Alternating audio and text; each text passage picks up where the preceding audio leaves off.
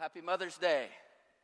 I'm excited to share with you, I think one of the things that's changed my life, and I think it'll change your life this morning if we really get it. I want to talk to you this morning about the stories we tell ourselves.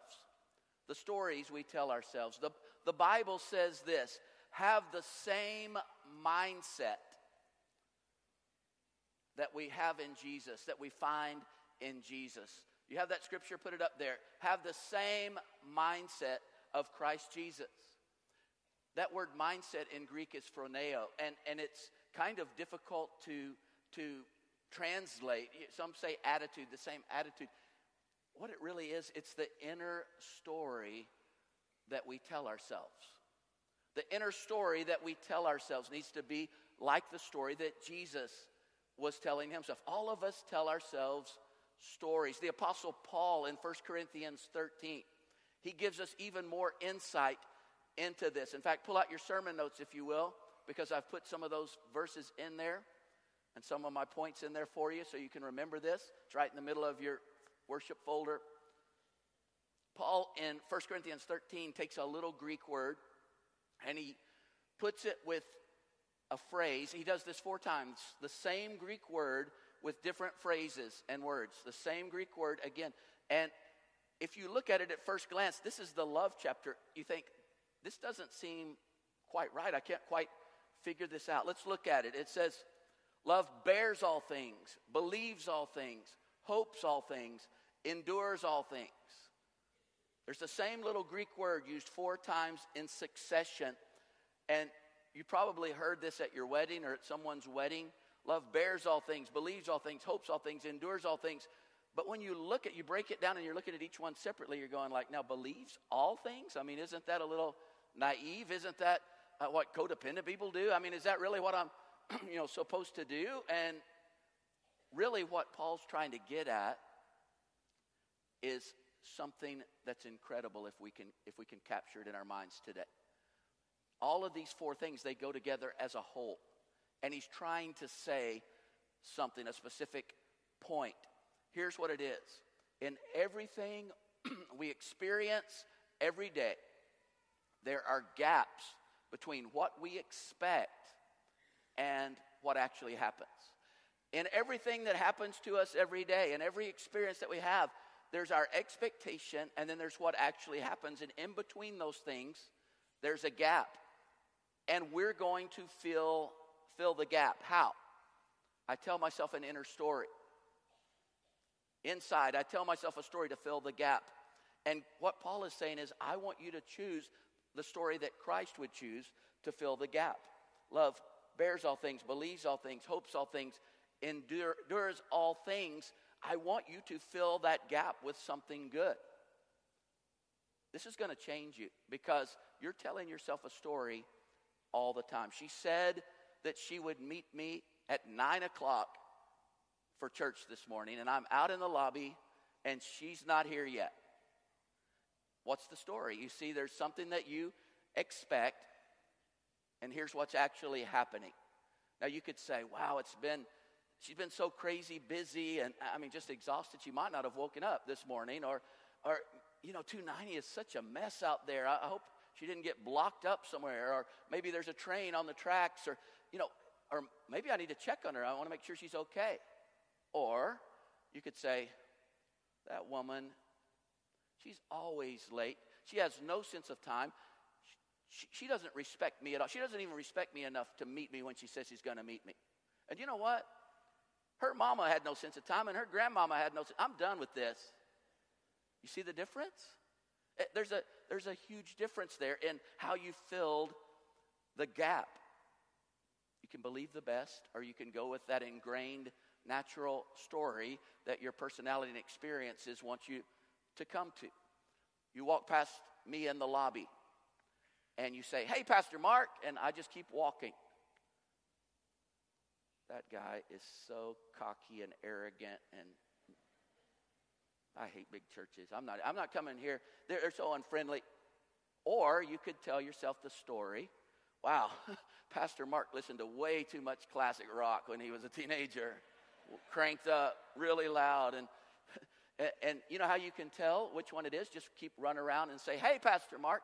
Of course, I'm going to stop and hug you. Go, hey, how are you? I remember sometimes it's really hard to fill the story right. When I was young and I was desperately looking for a student ministry job, and I was talking to my dad on the phone, and he said, this is kind of a bad connection. Let me hang up and call you back. And he hung up, and the phone rings again, and I grabbed it, and they said, is this Mark? And I said, this is Mark. Is this Mark Shook? This is Mark Shook. And it was a pastor that was wanting to talk to me. Now, I don't know what gap that story he put in that gap, but he didn't call me back. And I was so sure that was my dad messing with me. And what do you say then? I thought your voice was a joke, sir. No, that's not going to work either, right? So it was just, I didn't get that job. But we put something all the time in the gap. What are you going to put in the gap? Two things impact my story. Two things. What I see, this is what actually is happening, and I see it, you see it, we see the same thing, but there's another thing that impacts my story. Who I am. Who I am. Because what I see doesn't explain why. I have to put the why in there. And what happens is over time, things happen to you. You have experiences. You grew up in a certain kind of family, and you develop some ideas, some storylines that you like to put in there, okay? People will always let you down. You don't entrust yourself to anybody. You're just going to be disappointed. It's not okay to show vulnerability. People will exploit it. I mean, they will take you out. When someone hurts you, you hold on to it, brother. You hold on to it to the grave. That'll show them, right? You see all these things we tell ourselves, these different stories. What's the real story? Well, that's what we're going to find out. The story that God wants us to put into place. All of us grew up in a childhood. Maybe it was a performance-based home, or maybe you just didn't get affirmation, or maybe you learned that it's dangerous to talk about feelings. So let's just talk about the weather. How about those Stros, by the way? Well, let's not talk about the Stros right now. That's not quite. How about those Rockets? You see, okay, now we can. Some of you are going like, oh, he was getting kind of close to me. I'm feeling better. You see, because you grew up in a home where you can't talk about feelings and stuff. Here's the thing. All of us are survivors. In fact, turn to the person next to you, look them right in the eye and say, congratulations, you're a survivor. Just tell them that. You see, if they weren't a survivor, they wouldn't be sitting next to you, would they? There's a lot of truth in this message today. Here's the thing. Paul said, I know you learned how to cope in childhood with some things and it caused you to survive, but what you learned there is not working for you now. In this same chapter, he said, it's time to put away childish things. It's time to move on. The story you told yourself as a child to survive, it's time to let that go. And we're going to do that today. It's interesting. Years ago, I read a book called The One Thing You Need to Know by Marcus Buckingham. It's a leadership management book. But in it, they researched, somehow, I don't remember exactly how they were talking about happy marriages. They had a bunch of researchers that were researching people that had been married for 10 years or more and called themselves very happy. And they wanted to know what is the main ingredient to being very happy. Now, they thought they knew because when they had already done this research on those that either didn't make it or said they were very unhappy, they found that they had very unrealistic views of each other. And that there was all this unrealistic expectations that weren't met. So they thought that when they talked to the ones that are happily married, they would say they have a very realistic view of each other. And, they just take it as it is and say, well, he's not very good at this or that, but that's just how it is, and that's fine. I see him clearly. But you know what they found out? Just the opposite. It was crazy. It stunned the researchers. In fact, they found out that people who were happily married after 10 years thought more of their spouse in all those areas than their spouse even thought of themselves. They really didn't have a realistic view. Like, they would test this guy and say, how good are you at all these different areas of marriage? And he would rate himself, and then they would ask the wife, and she would rate him way higher. And here's their findings. This is crazy. A spouse's positive illusion of love created an upward spiral. A spouse's positive illusion of how great her guy is or his wife is created an upward spiral of love. And here's their advice. Find the most generous story and then believe it. Find the most generous story about everything that happens and then believe it. Wow, that just seems, be creative, find it, like come up with something good, and then choose to believe it. And you'll have a happy marriage. You're going like, what? Here's some examples. She's not impatient. She's just intense. He's not insensitive. He's just super focused. He's not controlling. He just really cares about details. Every one of them. You see? You choose the story you write and you put in the gap. It's your story. It comes from your mind. And here's what I want us to do in these last few minutes. I want us to look at the life of Jesus, the very last day in the life of Jesus. And I want us to look at how he did this. Because we will see this inner story in him, and we're going to find some principles out of that are life-changing. We're talking about the very last night and the day that he died on the cross. So let's look at that. I've got some notes there for you. Take a look. Number one, what we find in the life of Jesus is that the story that we tell ourselves is more important than the feelings we feel. Let me say that again. The story that we tell ourselves is more important than the feeling we feel.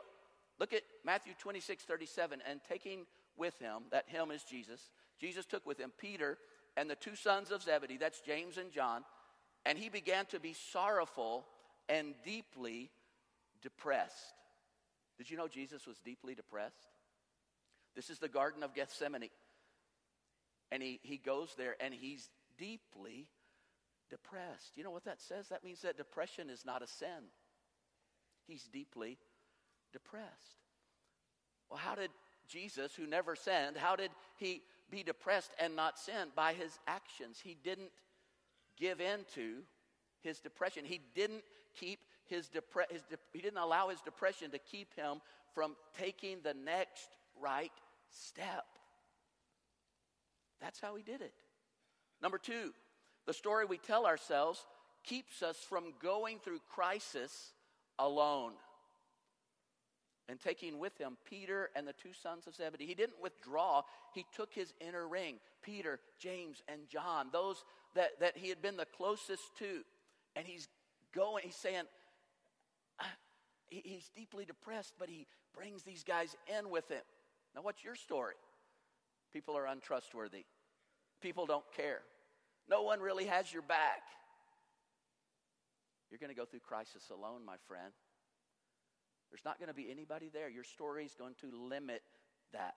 It's not going to allow for that. Do you hear me?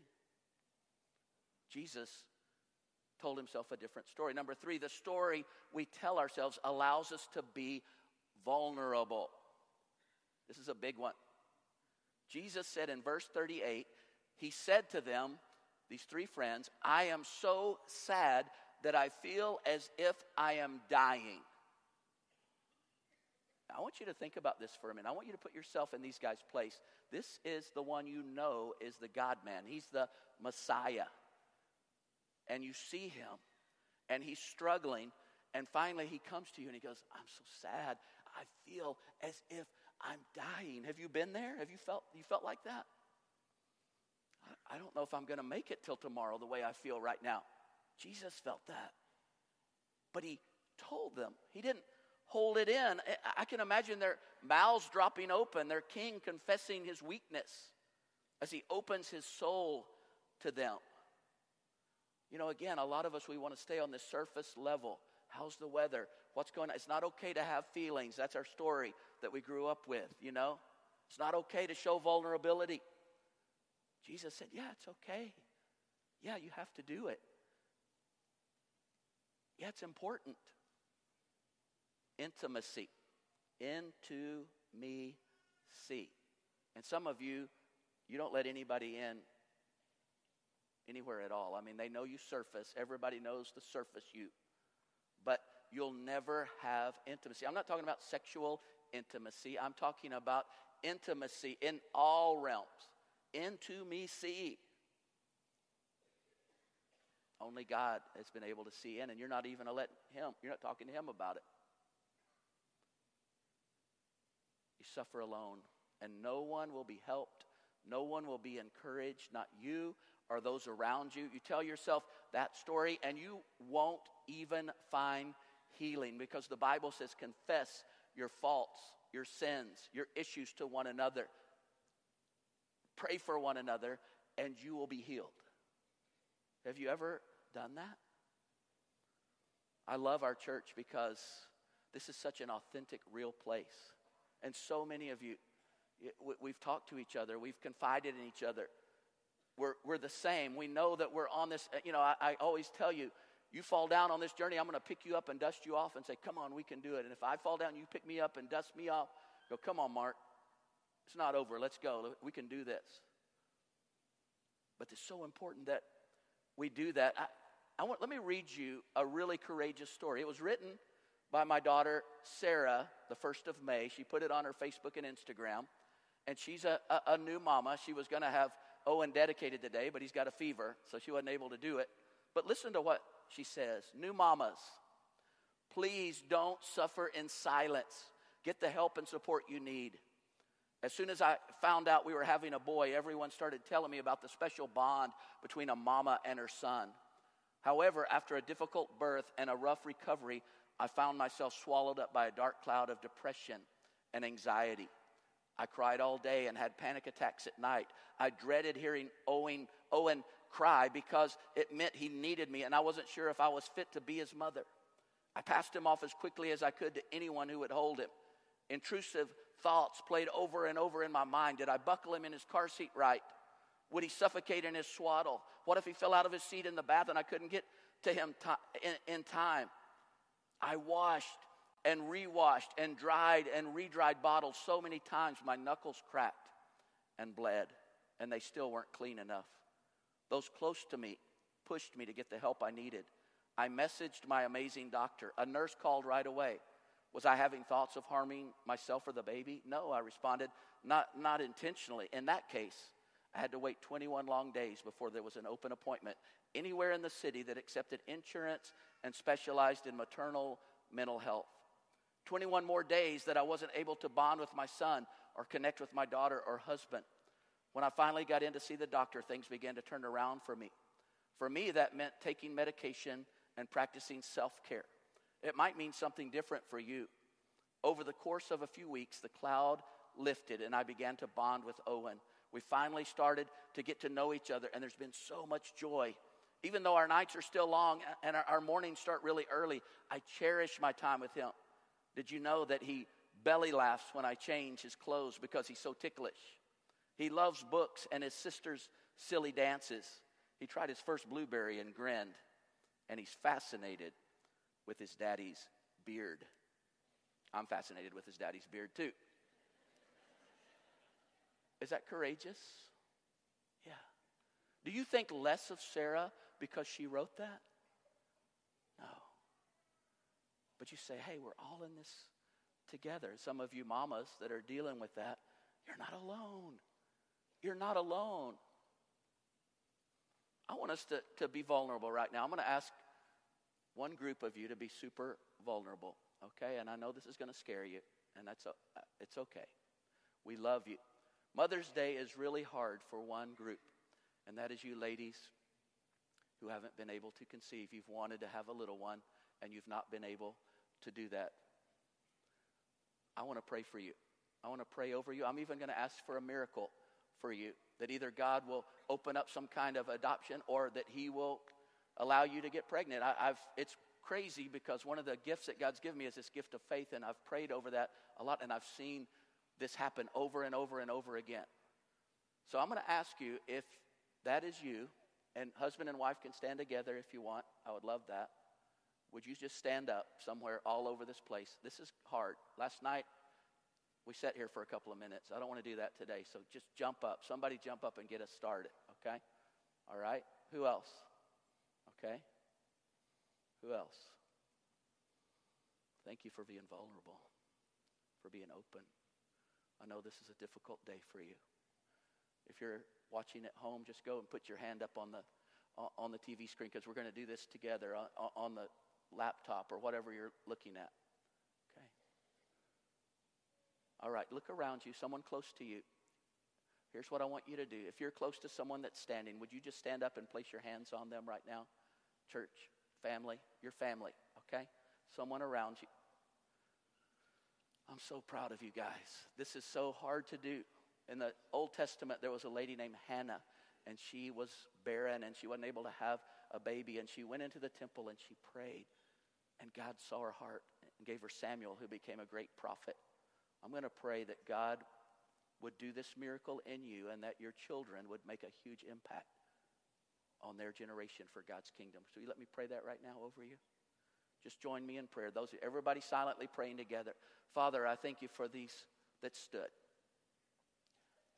I'm going to ask something, God, for your kingdom and for your great glory. I pray for these ladies, that whatever's stopping them from being able to be pregnant, that whatever's not working, whatever is causing this to happen, that you would just stop it in its tracks, that you would bring healing if there needs to be healing, that you would just work your miracle, God, that you would enable them to conceive and have a baby, to hold it to term.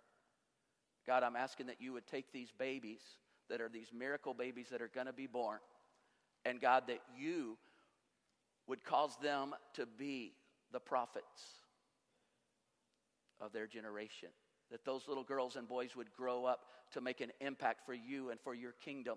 And I'm asking this all for your great glory. And we say, come, kingdom of God, upon each and every one of these faithful, vulnerable ones who stood up. Be done, will of God, in their bodies, in their life. In Jesus' name, amen.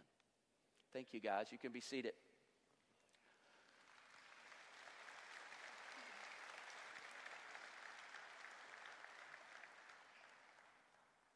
Just wait till next year and you're going to see what it means to... Number 4, the story we tell ourselves allows us to ask for what we need. He said, stay here and keep vigil with me. I want you to stay here and watch with me. I'm feeling like this, but please just stay here. People just don't really care. Is that your story? Or I'm not worthy. I'm not important enough that I should even ask people to waste their time on me. Is that your story? Number 5, the story we tell ourselves gives us grace for others even when they fail us. You know, he took those 3 guys and he began to pray and pour out his heart. Felt like he was dying, and he told them all of that. You know what they did? They fell asleep. And he came back and he saw them.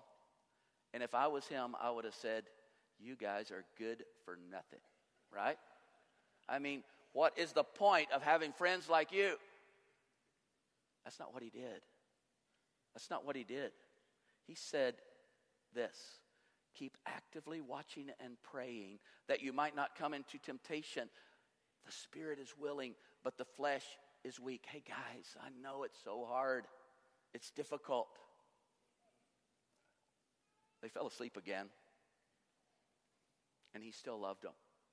But you know what one of the versions tells us, one of the Gospels tells us? They fell asleep, not because they didn't care. They fell asleep from sorrow, it says. They were so sorrowful that they couldn't even, it just like almost blanked out. To see their king and their one that they worshiped and the one that they followed and the one that they loved in this anguish, they couldn't handle it, so they just fell asleep. And Jesus knew that. See, he didn't tell them the story that they don't even care. He said, I know, little children. I remember how I made you. You're made out of dust. I remember. He's mindful that we're dust, the Bible says. He knows us. And Jesus could forgive because he knew how weak we are. Number 6, The story we tell ourselves helps us to trust God's heart moment by moment, choice by choice. Put that in the blank. Moment by moment, choice by choice. So, look what it says. Going a little ahead, he fell on his face praying, "My Father, if there's any way, get me out of this." But then he goes on to say, "But not my will, your will. I want what you want because I know your heart is good." And then he took action. He didn't just sit on the sofa and whine and goes, "I'm so depressed. I'm going to sit here and watch another episode of Friends on Netflix." You know? What he did was he said, "Get up, let's go." After they were asleep again, he comes back the second time. "Get up, let's go. The one who will betray me is already here." And he entrusted himself to God as Judas kissed him. He trusts God in that moment. Trusted. He trusted himself to God as he was mocked. He entrusted himself to God as he was scourged. He trusted God's heart as they pressed the crown of thorns down on it. And as they drove the nails into his hands and into his feet, he trusted God. And you say, how could he do that? Well, he was Jesus. Maybe that's... No, he was the God-man. He was man, fully God. So he felt just like we would. He had memorized God's promises. He had memorized God's promises, and that saw him through this. How do I know that? Because he was saying Psalm 22. He was speaking it. Psalm 22 was written 1,000 years before Christ, but it's a prophecy from David of what's going to happen. Let me just read some of it to you, okay? I'm going to put it up on the screen. A lot of people says that why did God turn his face away from him? God didn't turn his face away from Jesus. Jesus was calling out and speaking when he said, my God, why have you forsaken me?" That's Psalm 22. He's speaking it under his breath the whole time, and every once in a while he yells it out. Listen, my God, why have you forsaken me? I can't keep sobbing. Where are you, my God? I don't even look like a man anymore. I've been abused, despised, and scorned by everyone, mocked by their jeers, despised with their sneers. All the people poke fun at me, spitting their insults, saying, "Is this the one who trusted in God? Is this the one who claims God is pleased with him? Let's just see if your God will come to your rescue. We'll just see how much he delights in you." But Lord, you delivered me safely from my mother's womb. You're the one who cared for me ever since I was a baby. Since the day I was born, I've been placed in your custody. You cradled me throughout my days. I've trusted in you, and you've always been my God. Don't leave me now. Stay close to me, for trouble is all around me. There's no one else to help me. I'm completely exhausted. I'm spent. I'm so thirsty and parched, dry as a bone. My tongue sticks to the roof of my mouth. They've pierced my hands and my feet. With a toss of the dice, they divide my clothes among themselves, gambling for my garments. But you, O Eternal, stay close. O you, my help, hurry to my side. You're not put off by the suffering of the suffering one. You don't pretend you haven't seen him. When he pleaded for help, you listened. You're the reason for my praise. It comes from you, and it goes to you. And listen to the promises. Because of what's happening right now as they're driving the spikes into his hands. I will invite the poor and broken, and they will come and eat until satisfied. Those from the farthest reaches of the earth will remember and turn back to look for the eternal. All the families of the nations will worship you. The eternal owns the world. He exercises his gentle rule over all the nations. And then I think he looks down through the years as he's claiming this psalm. Look, there they are. They're worshiping. Did he see us today worshiping? Bow before him, all who are mortal, all whose lives will end as dust. Our children will also serve him. Future generations will hear about the wonders of the Lord. His righteous acts will be told to those not yet born.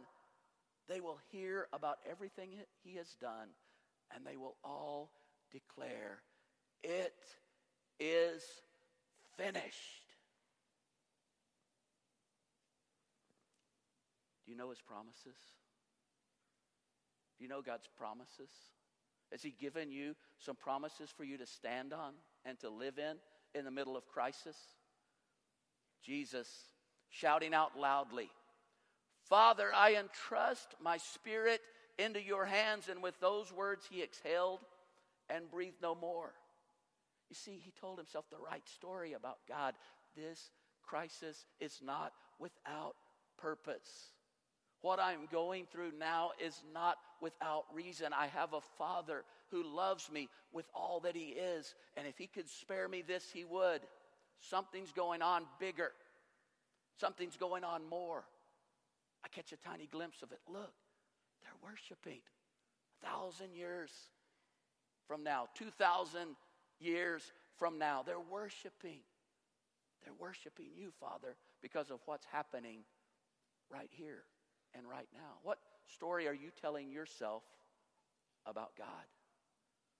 I can't believe God. I've done so many things for God. I can't believe what he's putting me through this. I can't believe that this is happening to me right now. That's not the story. That's not the mindset that Jesus had. You have a Father, little girl, that loves you and sees you. He doesn't pretend like he doesn't see you. He doesn't look away. He's looking. Tears are in his eyes. He feels it with you. What you're going through is horrific. But he's there, little son. He knows. He knows. He gets it. Lastly, the story we tell ourselves allows us to forgive. Don't you ever forgive. Is that the story? You hold on to that. They don't deserve it. I'm going to make them pay. While they were nailing Jesus to the cross, he prayed over and over. I use this translation because it gets the Greek. Over and over. That means they would drive the nail into one hand and he would say, Father, forgive them, for they don't know what they're doing. They would drive the nail into the other hand. Father, forgive them. They don't know what they're doing. They would drive the nails into his feet. Father, forgive. They would lift him up and drop him in the jagged hole, and just everything tears. Father, forgive them. You know, if it was me, I would be going, Father, remember their faces. Wouldn't you? I mean, come on. And I would just stop in the middle and go, you people are going to fry like a taco shell. Ho, ho, ho. Man, you're going to regret this. How in the world could he say they don't know what they had no idea what they were doing? They didn't know that this was some eternal moment. They thought this was some rabble-rouser making trouble. Jesus told himself a story, a different story than you and I tell. Some of you are holding grudges and it's killing you. And you've just determined, yeah, it's going to kill me, but I don't care. It's going to hurt them worse. No, it's not. And I'm not minimizing what was done to you. It was horrible. It was inexcusable. You have every right to feel like you do, but don't let your feelings stop you from taking the next right step. Some of you, the reason you're depressed is because you're holding a grudge right now. Some of you, the reason you're sick, because you're holding on to that anger deep inside of you. It's time. It's time to tell yourself a different story. Here's the story. I have a Father that loves me. He sees everything. He sees how horrific this thing was that I went through, and he knows who did it to me.